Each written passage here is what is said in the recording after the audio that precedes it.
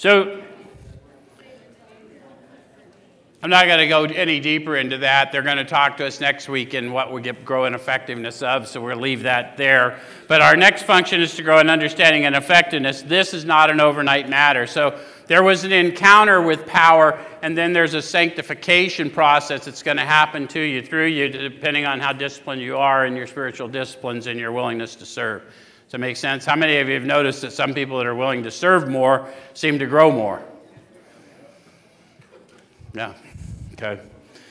So it says to continue to watch for selfishness, dishonesty, resentment, and fear. Uh-oh, I just lost my sticker. Now I'm going to have to use my Jesus card.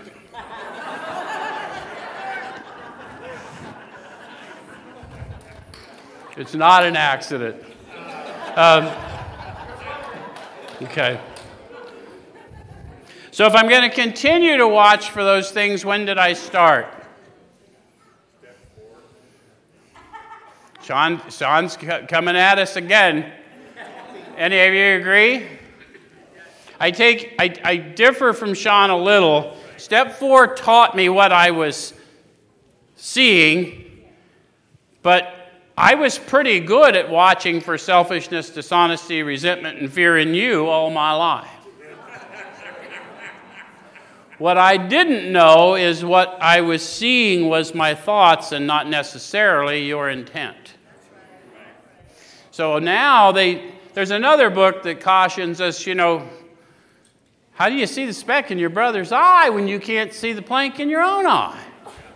Better you should remove the plank from your eye so you can better see to help your brother. Not to go biblical on you, but what they were talking about 2,000 years ago was that I have a plank in my eye called perspective, and it's limited. And I need a greater perspective because insanity of addiction is an appalling lack of perspective. Yes?